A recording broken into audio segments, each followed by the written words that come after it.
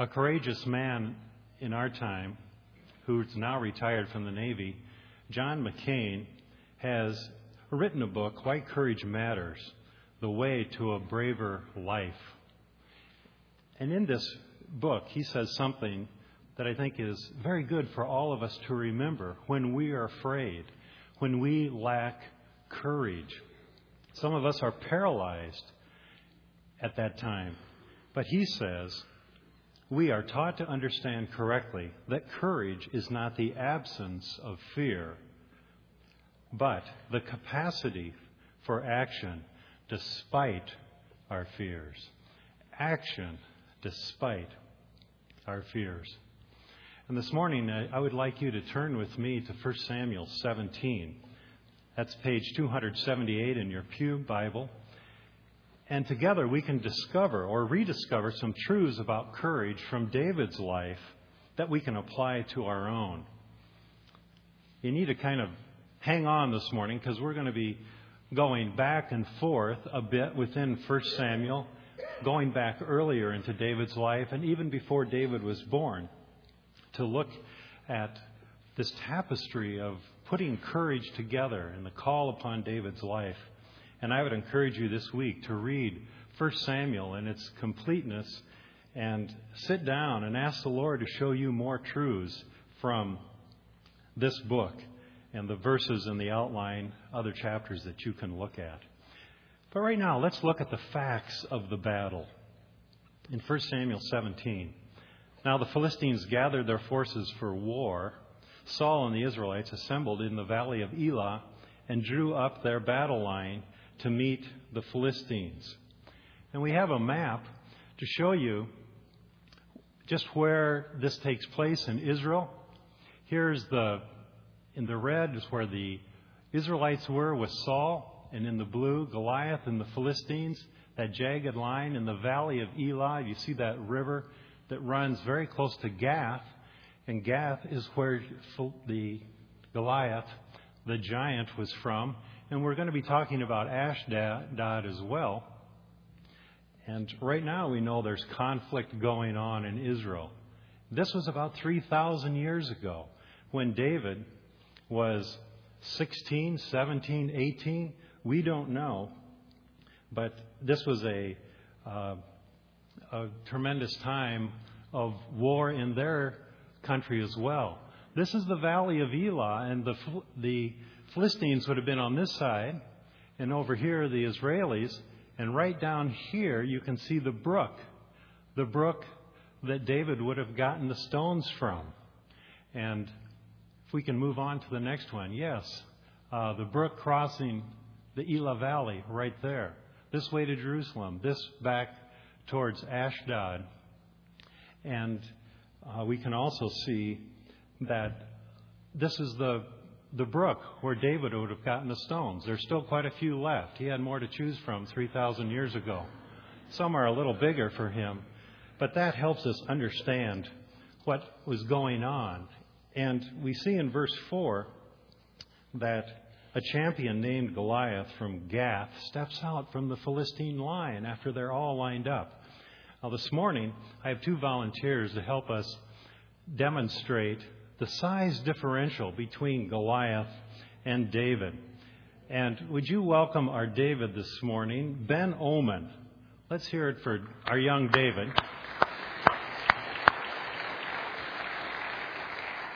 And representing Goliath at 6'4" is Brad Asplin.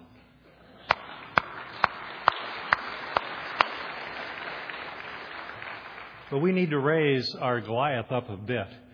What we learn from Scripture is that Goliath was 9 feet 6 inches tall. He had bronze armor that weighed 125 pounds when he was walking around.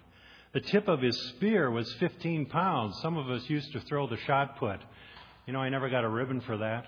But that was 15 pounds. Can you imagine a 15-pound tip of the spear on a big 2x4 and be able to throw that? That's the size of Goliath.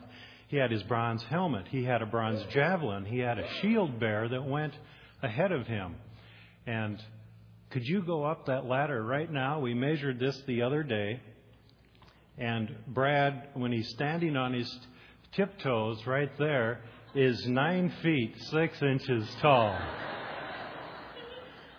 Do you get the idea of that size difference? Do you get the idea why David could have been very much afraid? But if you guys will hold that pose one more time, what you do see is the size differential. But what you can't see is the size of David's heart. His passion to obey the Lord. His willingness to do what the Lord has called him to do. That's what you can't see in this demonstration, but we'll find out more about that this morning. Let's thank these guys for their help.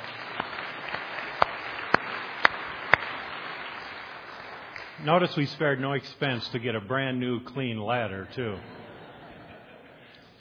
Thank you, guys. And if you think David is small compared to Goliath, he is. And sometimes you may think you're pretty small.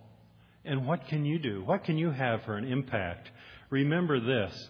If you think you're too small to have an impact, try going to sleep in a room with a mosquito.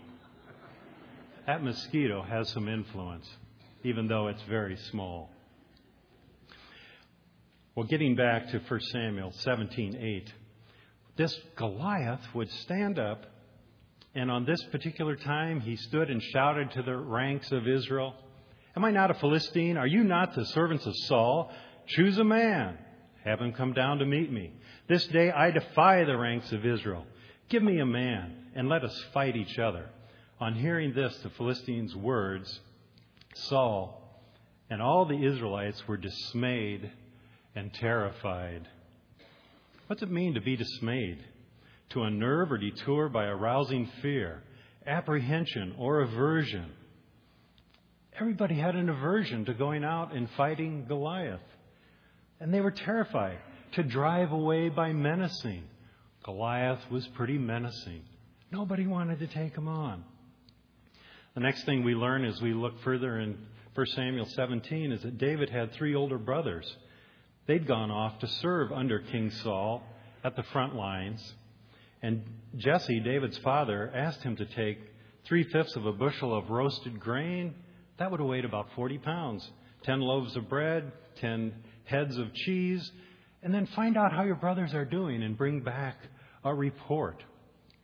So David leaves early in the morning. He left the flock with the shepherd, loaded up, and set out as Jesse had directed. Now, what did he load up? We're not sure. I don't think he could have carried all that himself. He may have put it on a donkey. Scripture doesn't say. But the thing we know is that Bethlehem is 16 miles from the battle line. So if he got up early in the morning and, let's say, averaged 4 miles an hour, which is a pretty good clip, it would have taken him 4 hours to get to the battle line. That's half a day's work right there, but his work hadn't even begun yet for the day. So he was a good guy. He was in good shape. And as he's getting ready and he arrives at the battle scene, drops off the supplies with the keeper of the supplies and food, runs to the battle lines where he's greeted by his brothers. And in verse 23, we read, as he was talking with them, Goliath, the Philistine champion from Gath, stepped out of the lines in his usual defiance, and David heard it. When the Israelites saw the man, they ran from him in great fear. So what does the text tell us? So far, we've learned about Saul and the soldiers. They're dismayed, they're terrified, and they're in great fear. But young David has a different take. Look in verse 25. Just the wording here. Now the Israelites had been saying, do you see how this man keeps coming out? He comes out to defy Israel. What's David's perspective in the next verse? David asks, what will be done for the man who kills this Philistine and removes this disgrace from Israel? Who is this uncircumcised Philistine that he should defy the armies of the living God? The soldiers said, hey, he's putting us down. He's putting Saul, our leader, down. David says, no. He is defying the armies of the living God. That's his perspective. David has a heart that sees things differently. That's why King Saul and top commanders, they didn't know what to do to win. From a military perspective, they were scared. They were defeated. So all they could do is line up and yell at each other. Goliath says, "Send me a man." And Saul and the army says, "All right, we'll work on that. We'll get back to you. We don't have a man today, but maybe tomorrow." And so there's this standoff, this big standoff. They just keep yelling at each other. And how many times had Goliath come out and ranted and raved? David hears it for the first time that morning when he shows up. But verse 16, what does it say? For 40 days the Philistine came forward every morning and evening and took his stands. 40 times 2 is 80. 80 times Goliath came out. "Give me a man. Let's fight. Come on. If you win, we'll serve you. If I win, you'll serve us. Send me a man." And there was no man that would show up and take on Goliath. Saul was the king. He was head and shoulders taller than anybody else. He should have stepped up, but he was unwilling to do it. Now that we've looked at this background of the battle scene, let's look at some of the negativity that's thrown at David as he goes out to do the Lord's work. And if you've seen negativity thrown at him, don't you be surprised if there's negativity thrown at you as you go out to do the work of the Lord.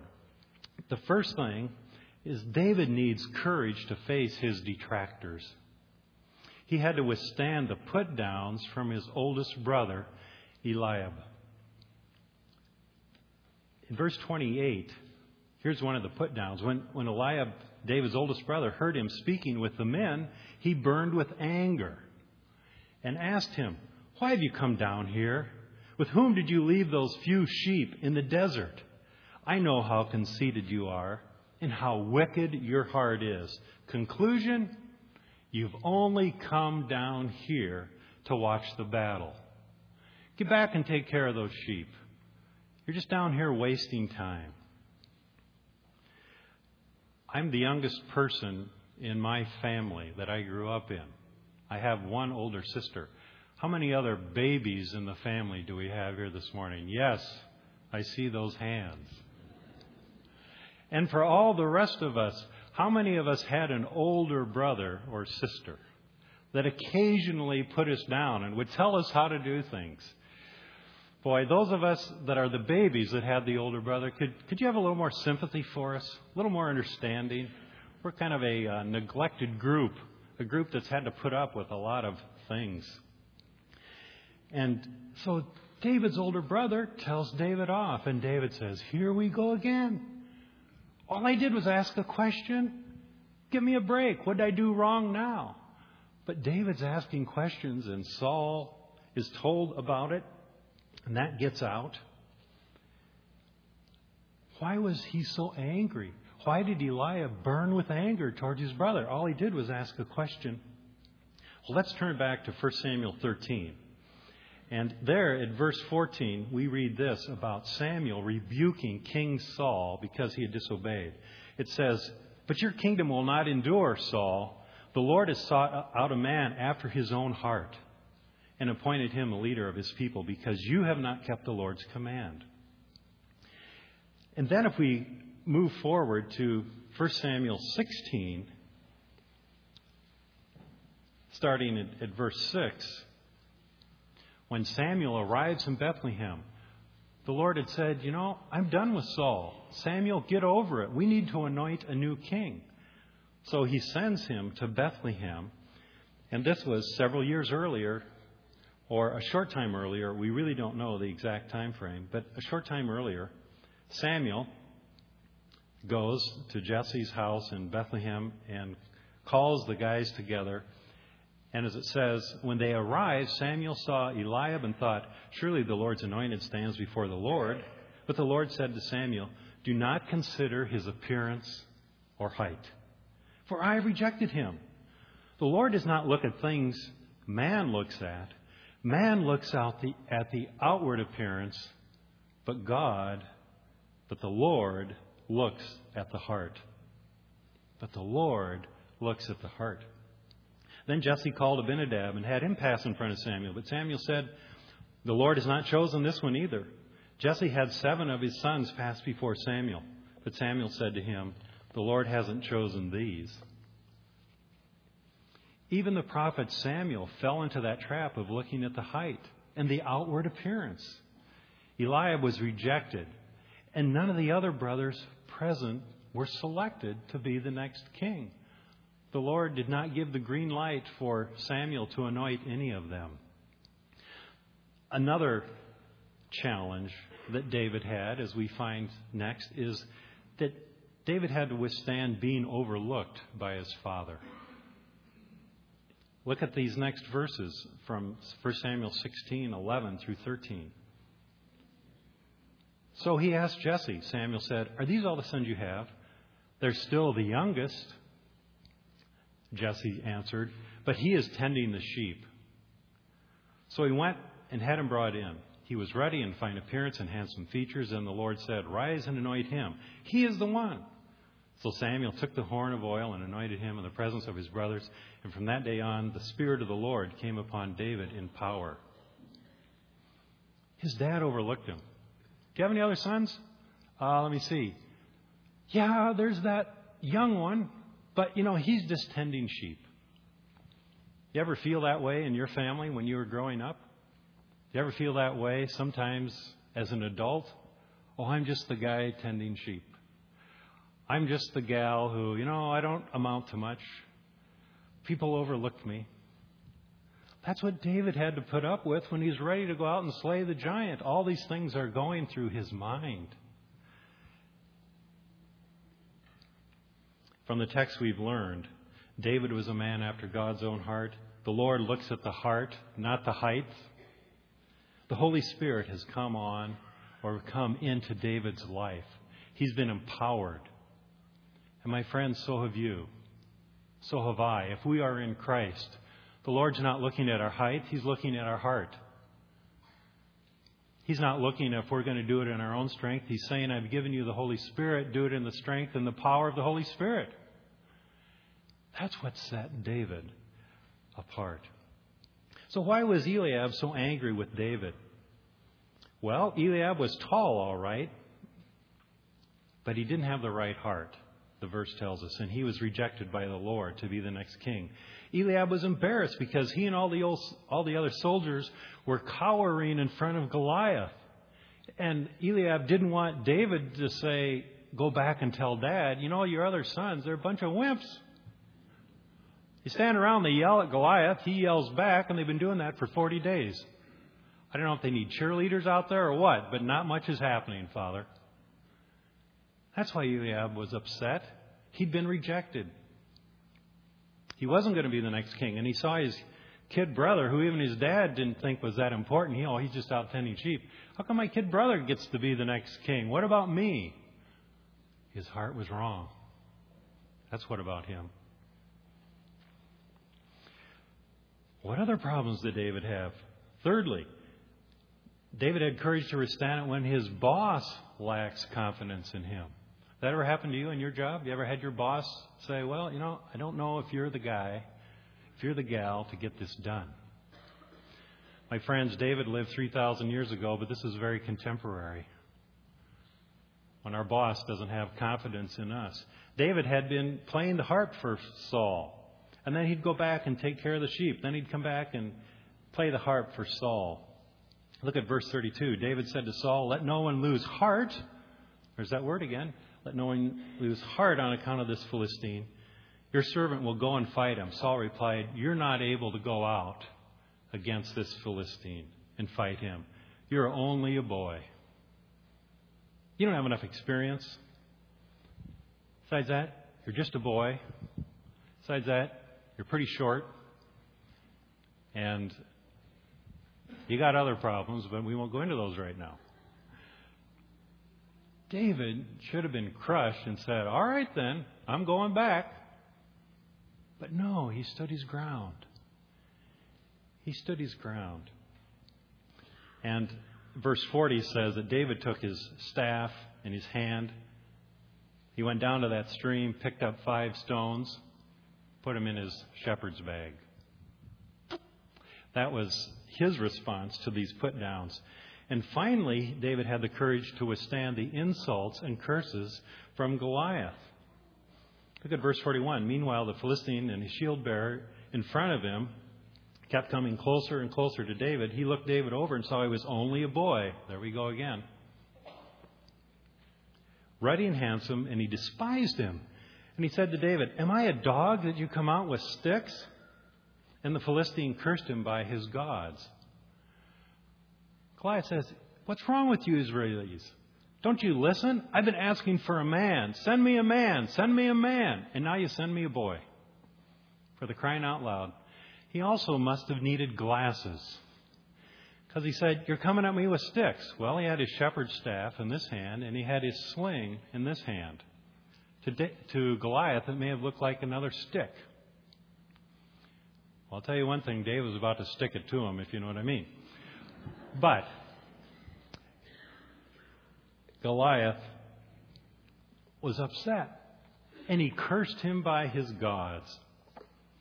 Verse 44, "Come here," he said, "I'll give your flesh to the birds of the air and the beasts of the field."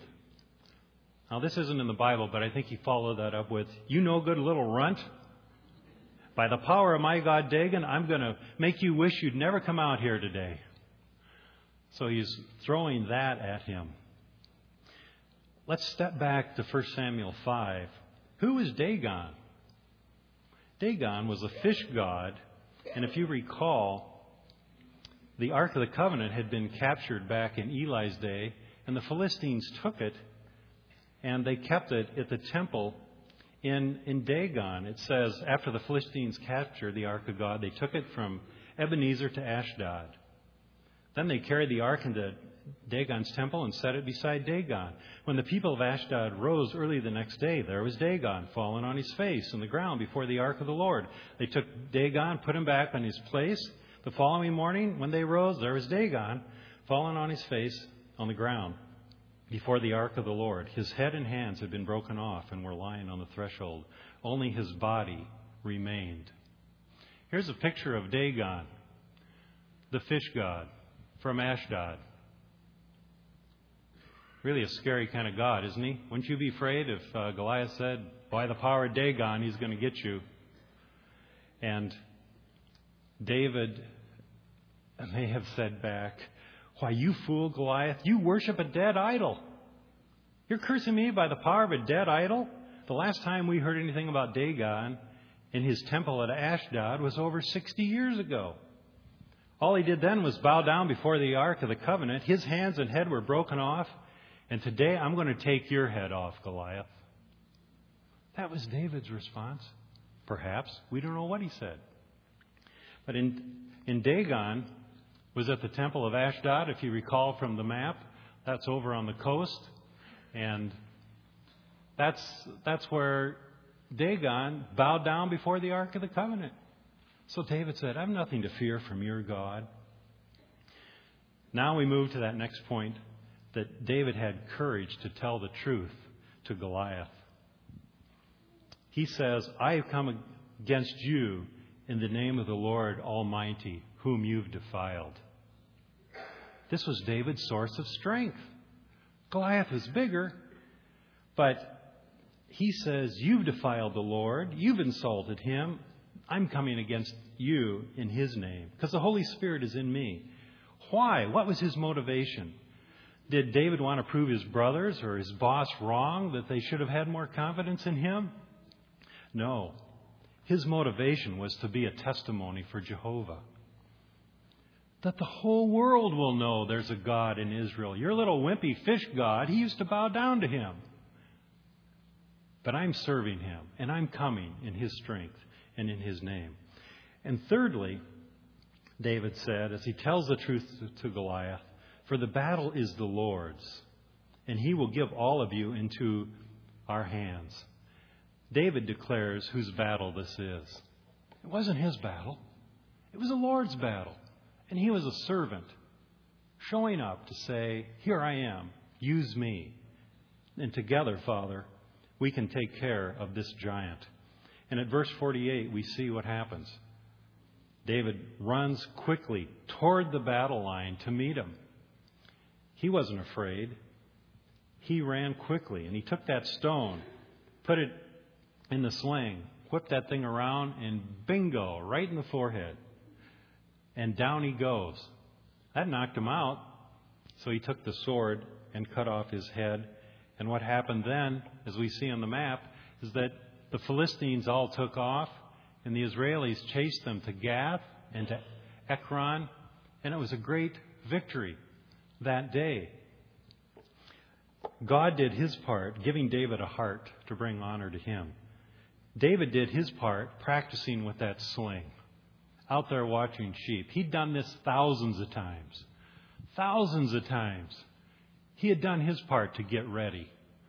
And the Lord did his part to give him a heart of courage. And you see, that's what the Lord wants to do with you. What are you good at? What have you spent all of your life up to this point doing? That's what the Lord wants to use. He wants to use that aspect of your life. He doesn't want you to change and be somebody else. He wants you to be yourself in Christ. And let the Holy Spirit work through you. That's how the Lord wants to use you. And that's what David had learned. And we have examples of courage here from Wayzata. Brian, Susan, Brittany, and Molly Johnson are headed for Lima, Peru for 7 months. They're going to be serving the Lord down there, following up on the work that they've done through English camps, and others of you have gone down there and working with the Stavroses. They're going down to serve because the Lord's given them a heart for that. And Brian soon is going to be going to his boss and say, can I get time off? Can I get 7 months off of a leave? And if the boss says no, Brian's going anyway.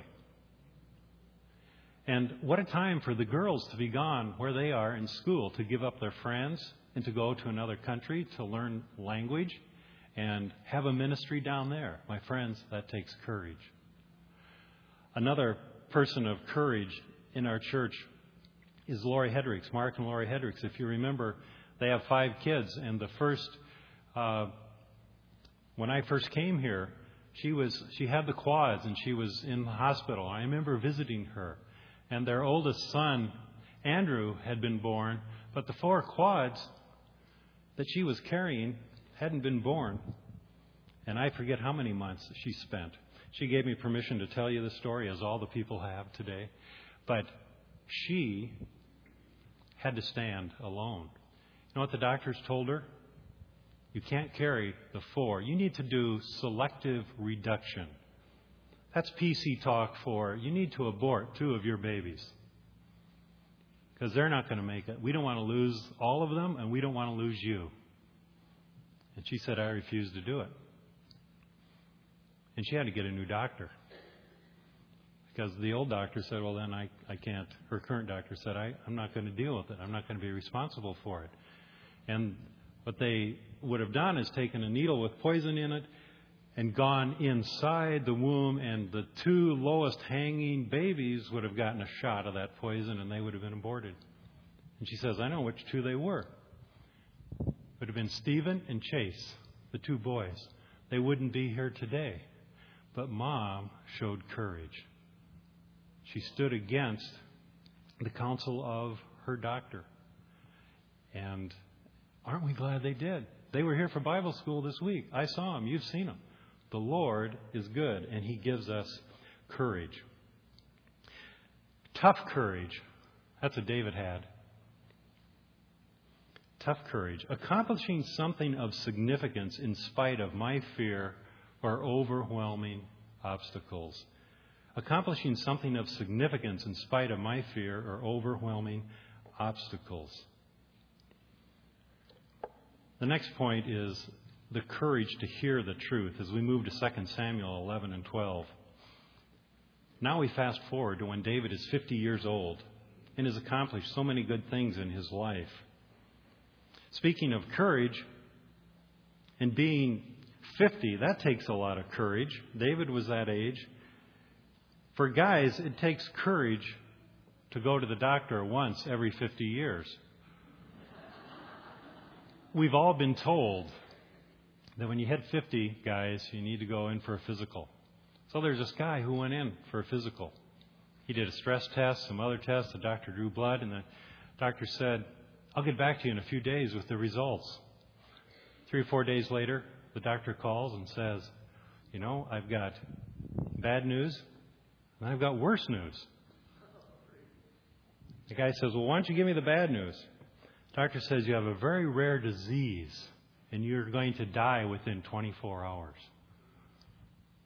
The guy says, well, what's the worst news? Doctor says, I meant to call you yesterday. It takes courage to be 50. And that's what David was. He had accomplished so much. He'd expanded the kingdom geographically. He had written many of his 73 Psalms already. He'd honored the Lord in so many ways, but he was drifting. You don't have to be 50 to be drifting. It can happen in your 20s, 30s, 40s, 70s, 80s.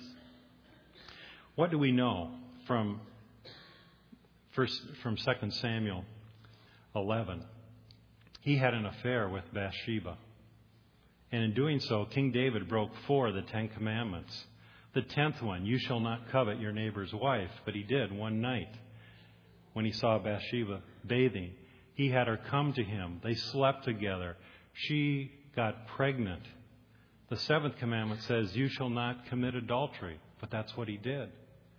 The 9th commandment, you shall not give false testimony against your neighbor. But that's what David did. He had Bathsheba's husband, Uriah, come home from the battle. And he said, hey, tell me what's going on. How's General Joab doing? How's the war going? Why don't you go home and see your wife?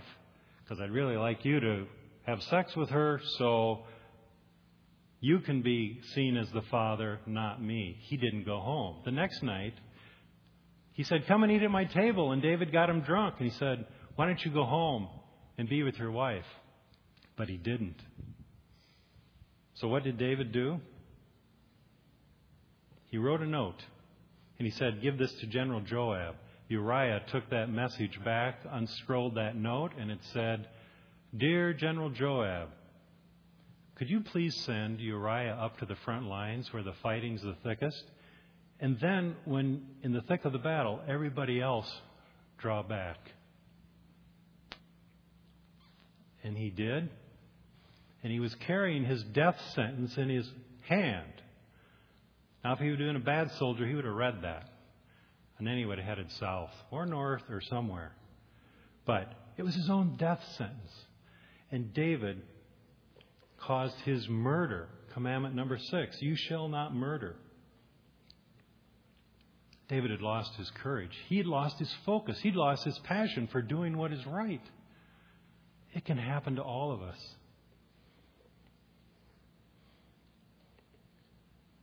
And in chapter 12 of 2 Samuel, Nathan comes to David and tells him a parable. And he says, there was this rich guy that had a lot of sheep, but he had some company stop by unexpectedly.